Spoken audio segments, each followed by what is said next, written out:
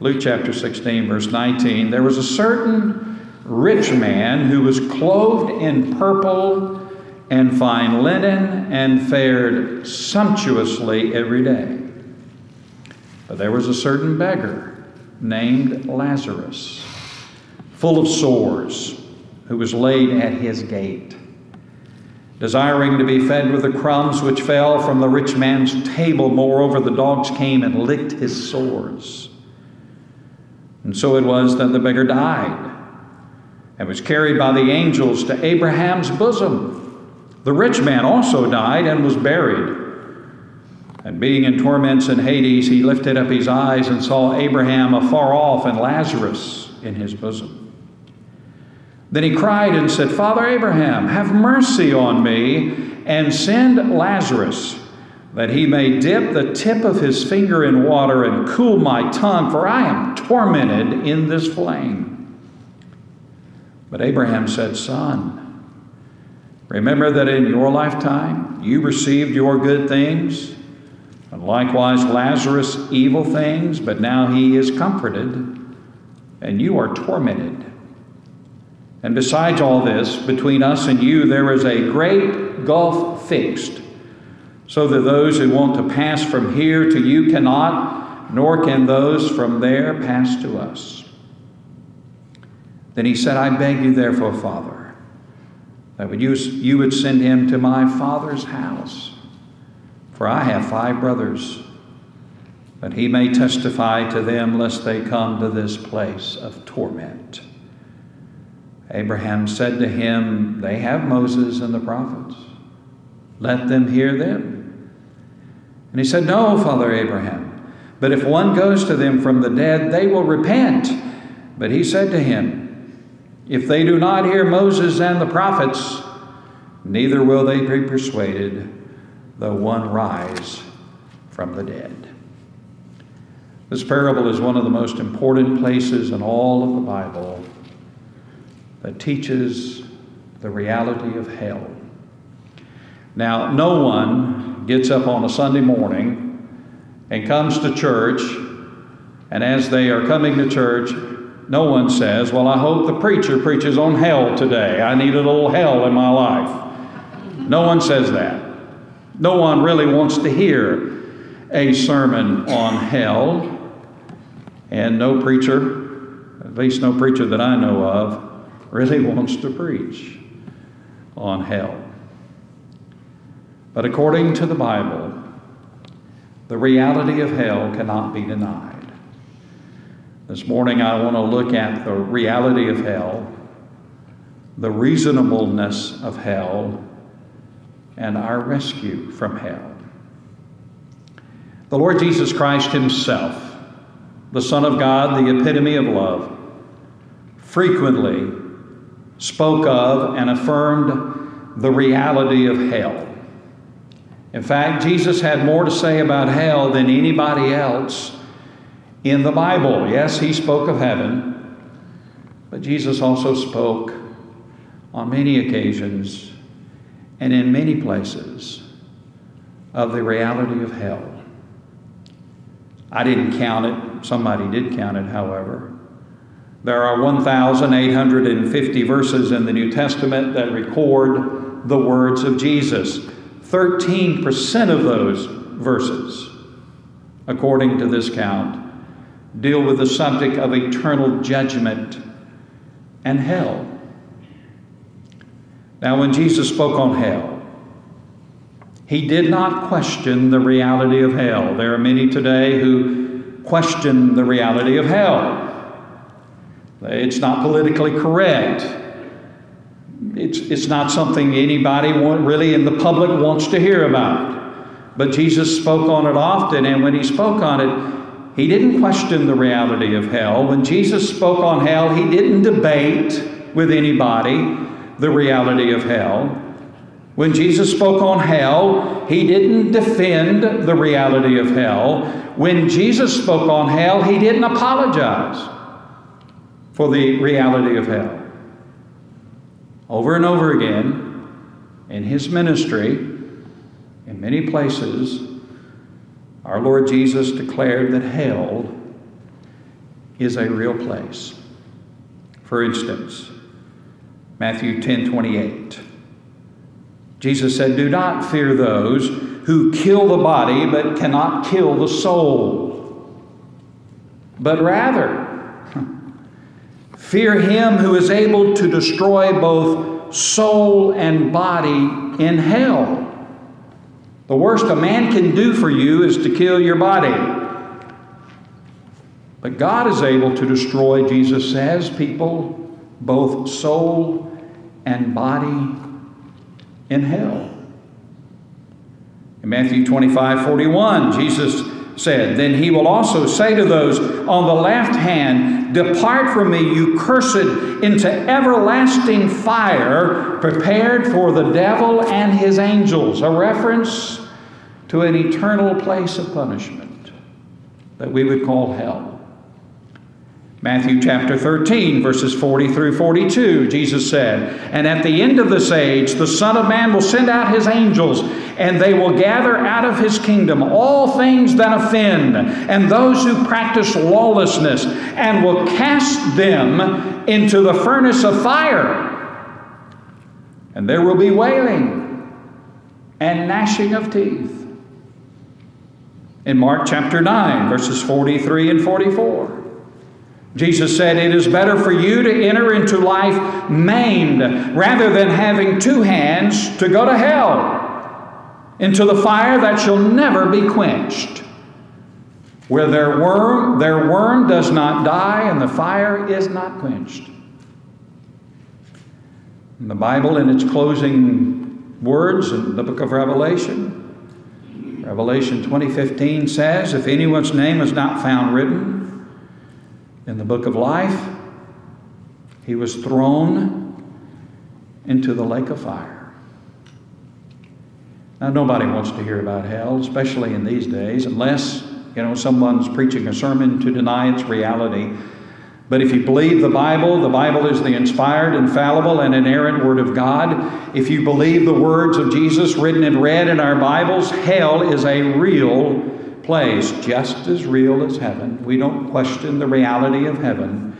Neither can we question the reality of hell. Now, why did Jesus teach about hell? Well, he taught about hell because hell is real. And he taught about hell because he desires that none perish, but all come to repentance. Everybody knows John 3:16. In fact, in the recent college championship game, I noticed for the first time in a long time, this used to be something they did, or something that was done many years ago, but in the stadium, hanging from the stands, was a big sign that had John 3:16 on it. Everybody knows John 3:16. God so loved the world, he gave his only begotten Son, that whosoever believes in him shall not perish, but have everlasting life. Those are two contrary things. What does it mean to perish? It means not to have everlasting life, eternal life. If you have eternal life, you don't perish. What does it mean to perish? Well, the rest of the Bible gives a commentary on that. To perish means to go to hell. So why did Jesus teach on hell? Because he desires that none perish, but all come to repentance and faith. The heart of God is that no one would go to hell. And why did Jesus teach about hell? We're going to run through 7 things quickly. You know what a preacher means when he says that, right? As quickly as possible. First of all, Jesus taught that after death, the soul of every person will go to one of 2 destinations. After death is the judgment. And after death, the soul of every person will go to one of two eternal destinations, either heaven or hell. Heaven is real, and so is hell. Second of all, Jesus taught that hell was prepared to be the final and eternal place of judgment for Satan and for his demons, that is, the fallen angels who followed him in his rebellion against God.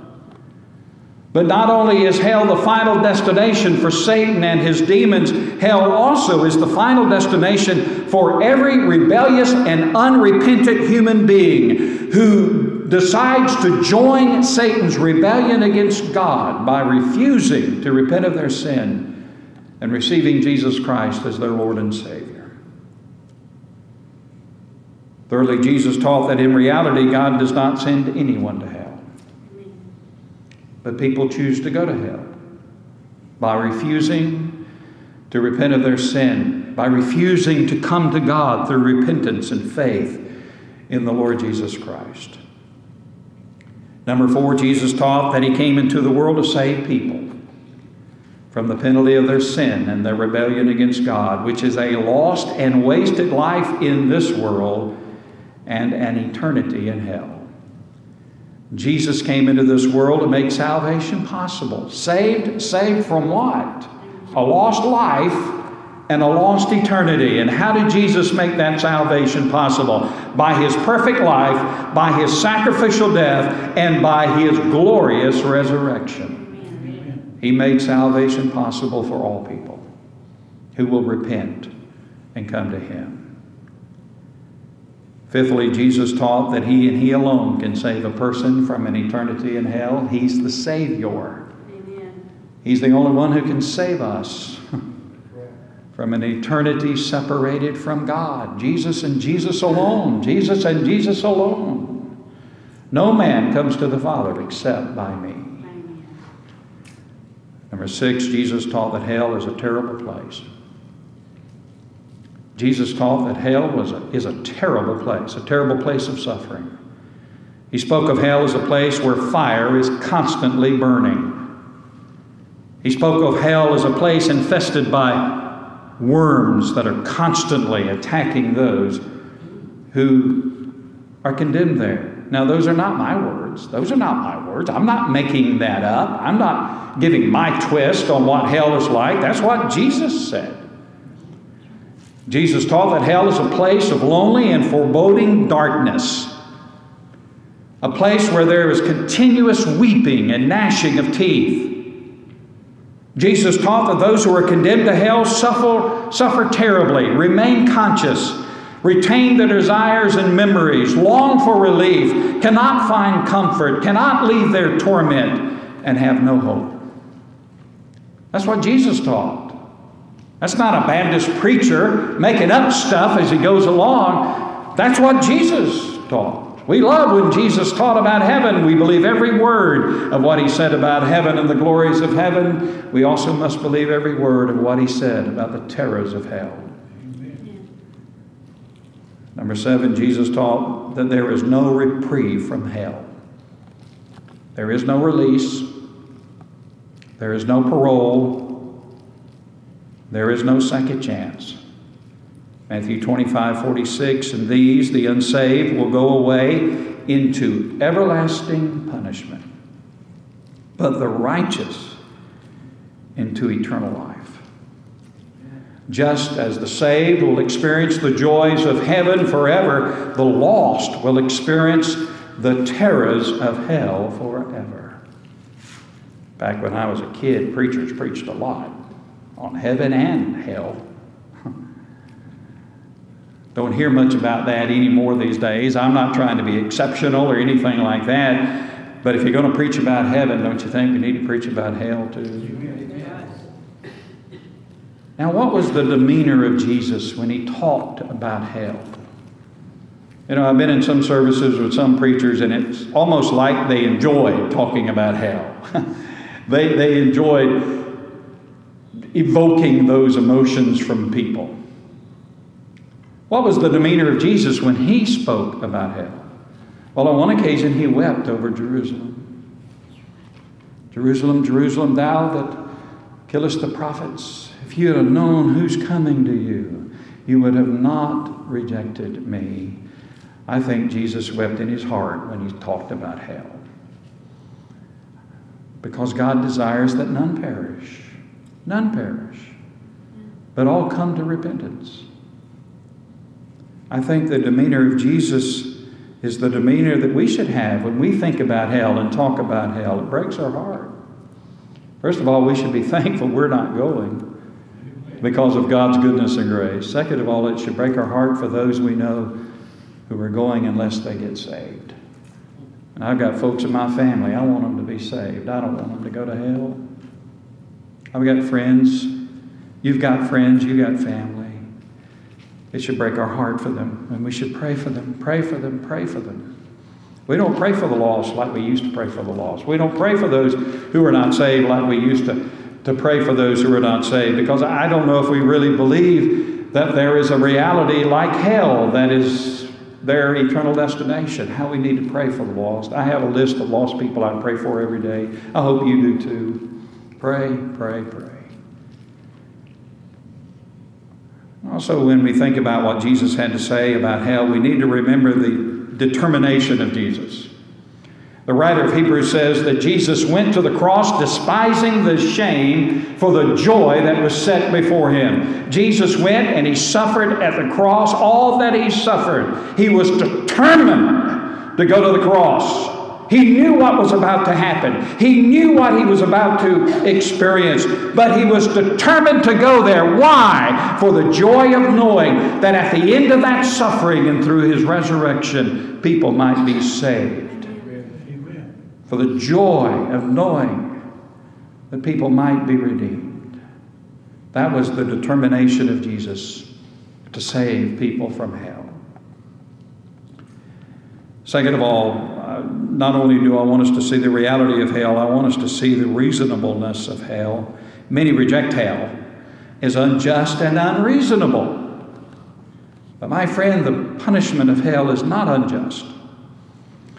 Here's what the Bible says, and I believe the Bible. I believe the Word of God. I don't understand it all. In fact, the older I get, the more I study the Bible, the more I realize how little I know about the Bible. But it's my lifelong mission to try to understand the Bible, and I just believe it. Amen. The Bible says that every single person who has ever lived, every single person who has ever lived, Old Testament times, New Testament times, no matter where they are in the world, every single person who has ever lived has had opportunity after opportunity to turn away from their sin and their rebellion against the one true God and turn to Him. And I believe that. And here's what I believe, and here's what the Bible teaches. And I believe it because the Bible teaches it. No one in hell has the grounds to claim that God never reached out to them. No one in hell has the grounds to believe that God never gave them a chance to be saved from His judgment. In fact, everyone in hell can give testimony that yes, God reached out to them many times over, yet from their hard hearts, they rejected Him. The judgment of hell is not unjust. It's not unreasonable. In fact, in no place does the Bible say that a forgiven and saved person will ever spend one moment in hell. No one goes to hell without rejecting opportunity after opportunity to turn from their sin and come to the one true God.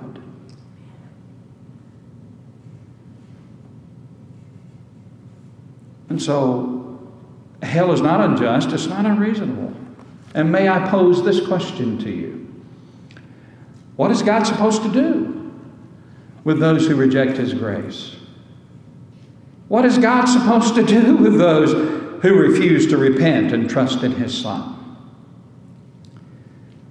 This is a statement, I think, that we know it's true, but it's kind of hard to understand how it's true. You know, to go to heaven, you have to be perfect. To go to heaven, you have to be perfect.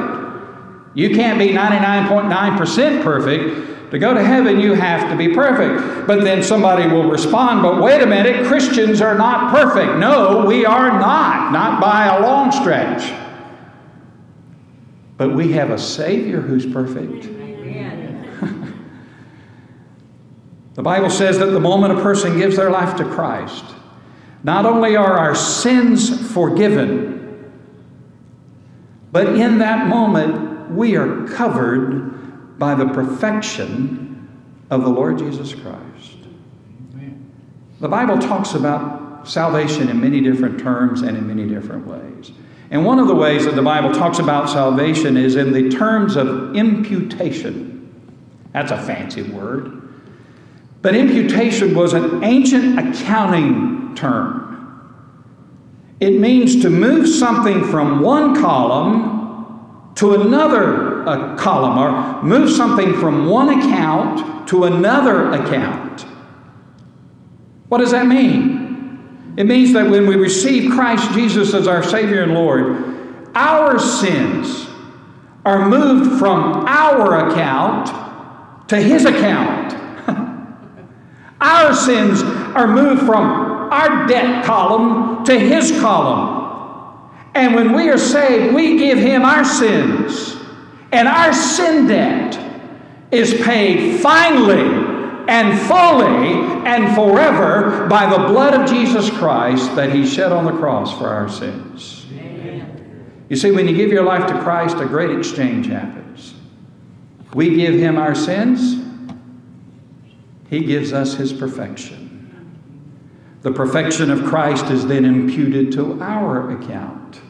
And when God looks at us, He sees us through the perfection of the Lord Jesus Christ.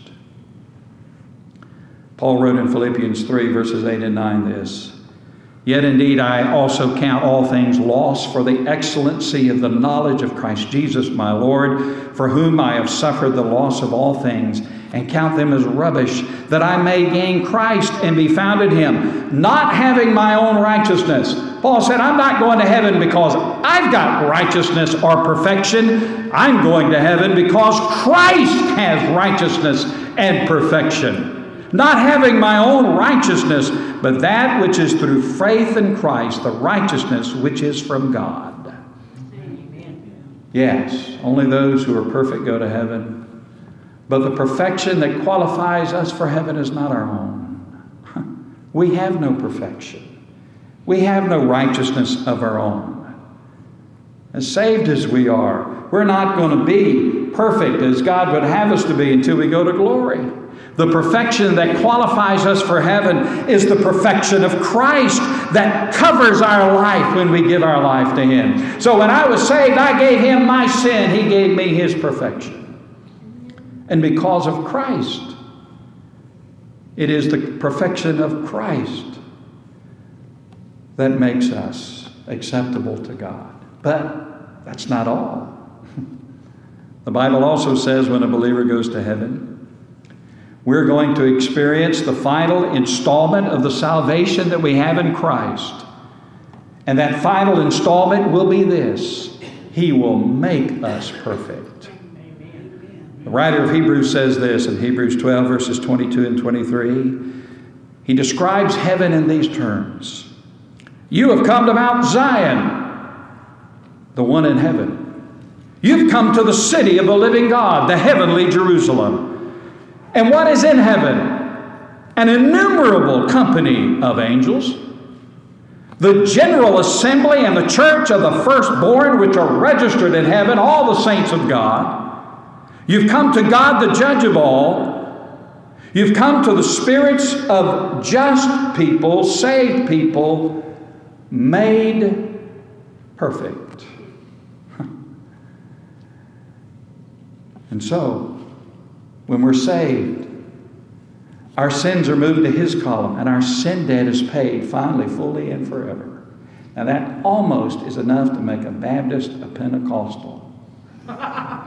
In glory and hallelujah. Amen. And then His perfection is given to us. When God looks at me, He sees me through the perfection of Christ, and I am accepted in the beloved. But what about the person who refuses to receive Christ as their Savior and Lord? What about the person whose sin debt is still there? Their sins are not forgiven. What about the person who has no imputed perfection? What is God supposed to do with the person who refuses to repent, who refuses to obey the gospel, who refuses to accept God's mercy and grace through the Lord Jesus Christ? What is God supposed to do with a person like that? An unsaved person cannot live in heaven. An unsaved person cannot live in the glorified atmosphere of heaven. An unsaved person can't approach the glory of God any more than a human being is fit to live on Mars. So what is God supposed to do with the unredeemed? What is God supposed to do with the person who's not saved? Here's the reality. The unredeemed person who chooses to live without God in this life chooses to live without God in eternity. The unredeemed person who chooses to live without God in this life chooses to live without God in eternity. The person who chooses to follow Satan in his rebellion against God in this life chooses to follow Satan in eternity to the place of punishment that God has prepared for Satan and his angels. And that place of punishment is hell. The unsaved person will receive not God's grace, but God's justice. So hell is not unreasonable. You know, I got saved because somebody prayed for me. Amen. You got saved because somebody prayed for you. Amen. If you could go back to your story of how you came to know Jesus Christ as your Savior and Lord, there'd be a lot of components to it, but one of those important components is somebody was praying for you to get saved. Your mama, your daddy, your brother, your friend, somebody was praying. Oh, how we need to pray for the lost. How we need to pray for the lost. How we need to pray for our lost family and our lost friends. You want to know what danger they're in? They are one breath. They are one heartbeat. They are 1 second away from an eternity separated from God. That's how we were. That's how they are. How we need to pray for the lost. And we need to pray for the lost we know and the lost we don't know. There are a lot of lost people in this world. And how we need to pray for them. But we've seen the reality of hell and the reasonableness of hell. Finally, I want us to see the rescue from hell. Now, human beings, contrary, and this is not politically correct, and if you quote this, you're not going to be accepted in this society. Now, so you got to make a choice. Either I'm going to say this or, the world's going to love me. Listen, the world's not going to love biblical truth. The world will accept Christianity as long as it's not biblical. But the world will not accept biblical truth. And here's the truth. Human beings are sinners. We're sinners by nature and we're sinners by choice. What that means is we're all born with a sinful nature. And then when we get old enough to know better, we knowingly choose to sin. We're all born with a sinful nature. That's why you don't have to teach kids to misbehave. What have you ever heard of a class that says, well, we need to teach these little 3 and 4 and 5-year-olds how to beat up on one another? They just do that naturally. We're all born with a bent towards sin. We're all born with an inherited sinful nature. Now, God is a God of goodness and mercy. And He doesn't condemn us for the sinful nature we're born with, but He does condemn us for the sins we choose knowingly to commit. God doesn't hold our sinful nature against us, but it's when we knowingly choose to sin that we are lost. Now, because we are sinners, have you ever heard on TV, and it's always on TV, somebody will say, well, I believe people are just, naturally good. No, people are naturally evil and lost. And because we are sinners, hell is our default destination. Someone wrote this, and I wrote it down. Because we came into the world as sinners, we are like those Olympic skiers racing down a downhill slope. Our sinful nature, like gravity, is always pulling us downward away from God, toward an eternity in hell, Signs are posted along the way. Creation, our conscience, witness of believers, God's Word, the conviction of the Holy Spirit, all warning us of the destruction that lies ahead, but we can't stop ourselves. The only hope we have is to realize the danger we're in and to call for help, and the only one who can help us is Jesus. Only He can rescue us. Only He can turn us around. Only He can empower us to be able to defy our sinful nature and go upward toward God, to know Him and to live for Him. We're all born with a sinful nature. We're all born with a bent towards sin. We inherit that sinful nature, and when we get old enough to know better, we choose then to sin. And so here's the question. What does a person have to do to go to hell? What does a person have to do to go to hell? And here's the answer. Nothing. You don't have to do anything to go to hell. You just live your life the way you want to live it. Just do nothing about your sin. Do nothing about Jesus. Just ignore the gospel. Ignore the death of Christ on the cross for your sins. Ignore His claims on your life. Just do nothing with God and ignore it all, and you will die and go to hell, because hell is your default destination. Because hell is our default destination, a person has to do something to be saved. A person has to do something to go to heaven. You don't have to do anything to go to hell, but you have to do something to go to heaven. And what is that? In Acts 16, verses 30 and 31, a man asked Paul and Silas, "What must I do to be saved?" You know what they said? Believe in the Lord Jesus Christ, and you will be saved. The good news is hell can be refused. The good news is we can be rescued from hell. And we can be rescued from hell when we call on Jesus Christ as our Savior and Lord. And so this morning we've seen the reality of hell. I don't like preaching on hell. Not a whole lot. You know, the Bible says, "Behold the severity and the goodness of God." The A side of that equation is the goodness of God. We all want to hear about the goodness of God. And I love preaching on the goodness of God and the grace of God. But also, God is a God of judgment. And God is a God of wrath. Behold the goodness and the severity of God. Now, God, first of all and foremost, is a good God who longs to forgive. I mean, He proved that by sending His only begotten Son to come into the world to make our salvation possible. What more does God need to do to prove that He is a good God willing to forgive any and all who will repent and come to Him? He sent Christ into the world to die for us. Hell can be refused. You can be rescued from hell. That's why we call Jesus Savior. And that's why we don't take any credit for our salvation. I can't stand up here today and tell you, well, God saved me because I'm so good. God saved me because I'm a Baptist preacher. God saved me in spite of that. You know, I can't stand up here today and tell you that God saved me because I gave $10,000 to the church one day.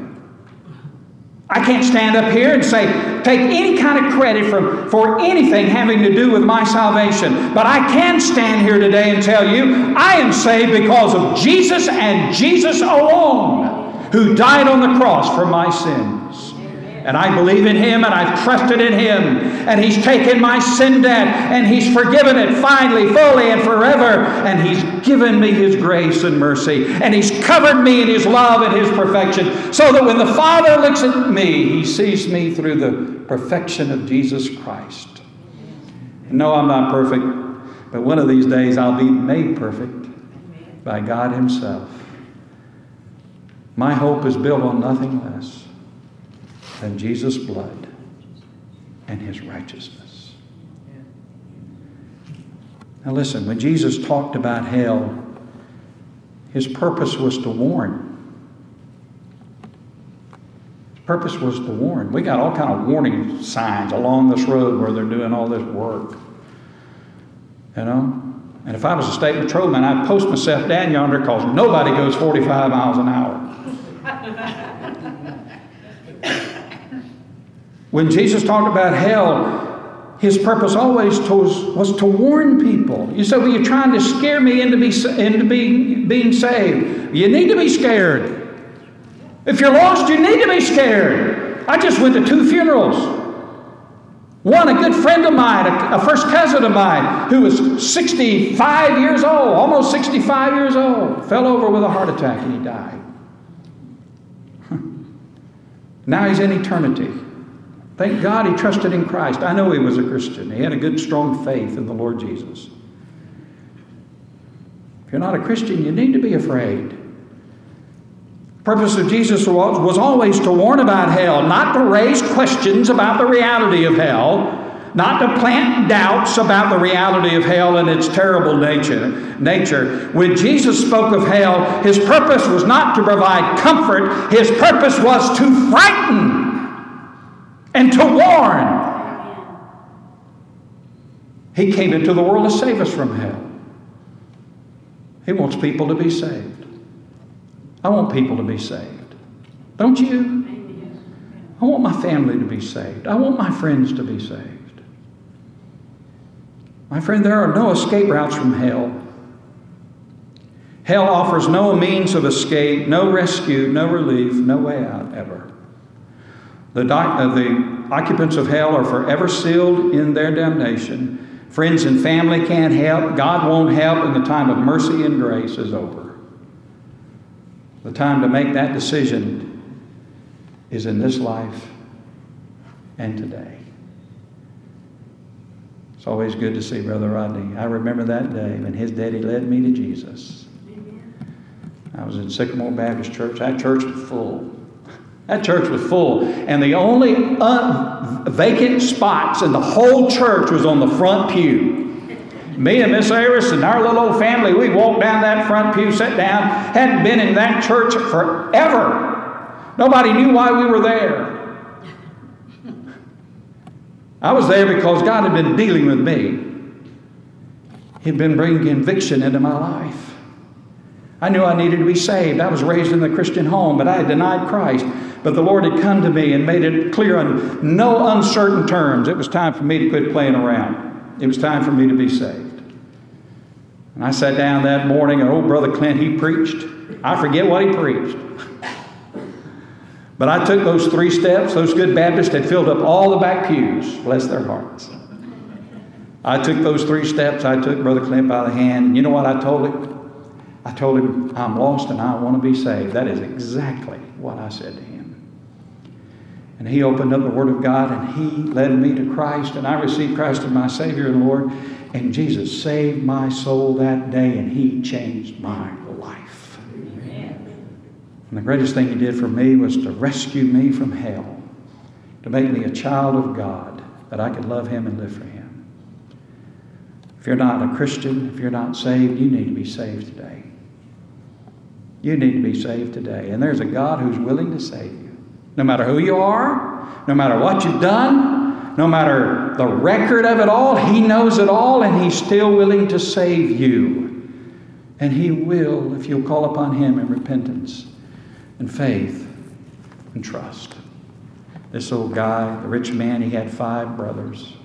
He hadn't prayed in his life, but he was praying in hell that somebody would go tell his 5 brothers so they wouldn't come to that awful place. It could be that somebody is in hell today praying for you so that you won't come to that awful place. If you've never given your life to Christ, be saved.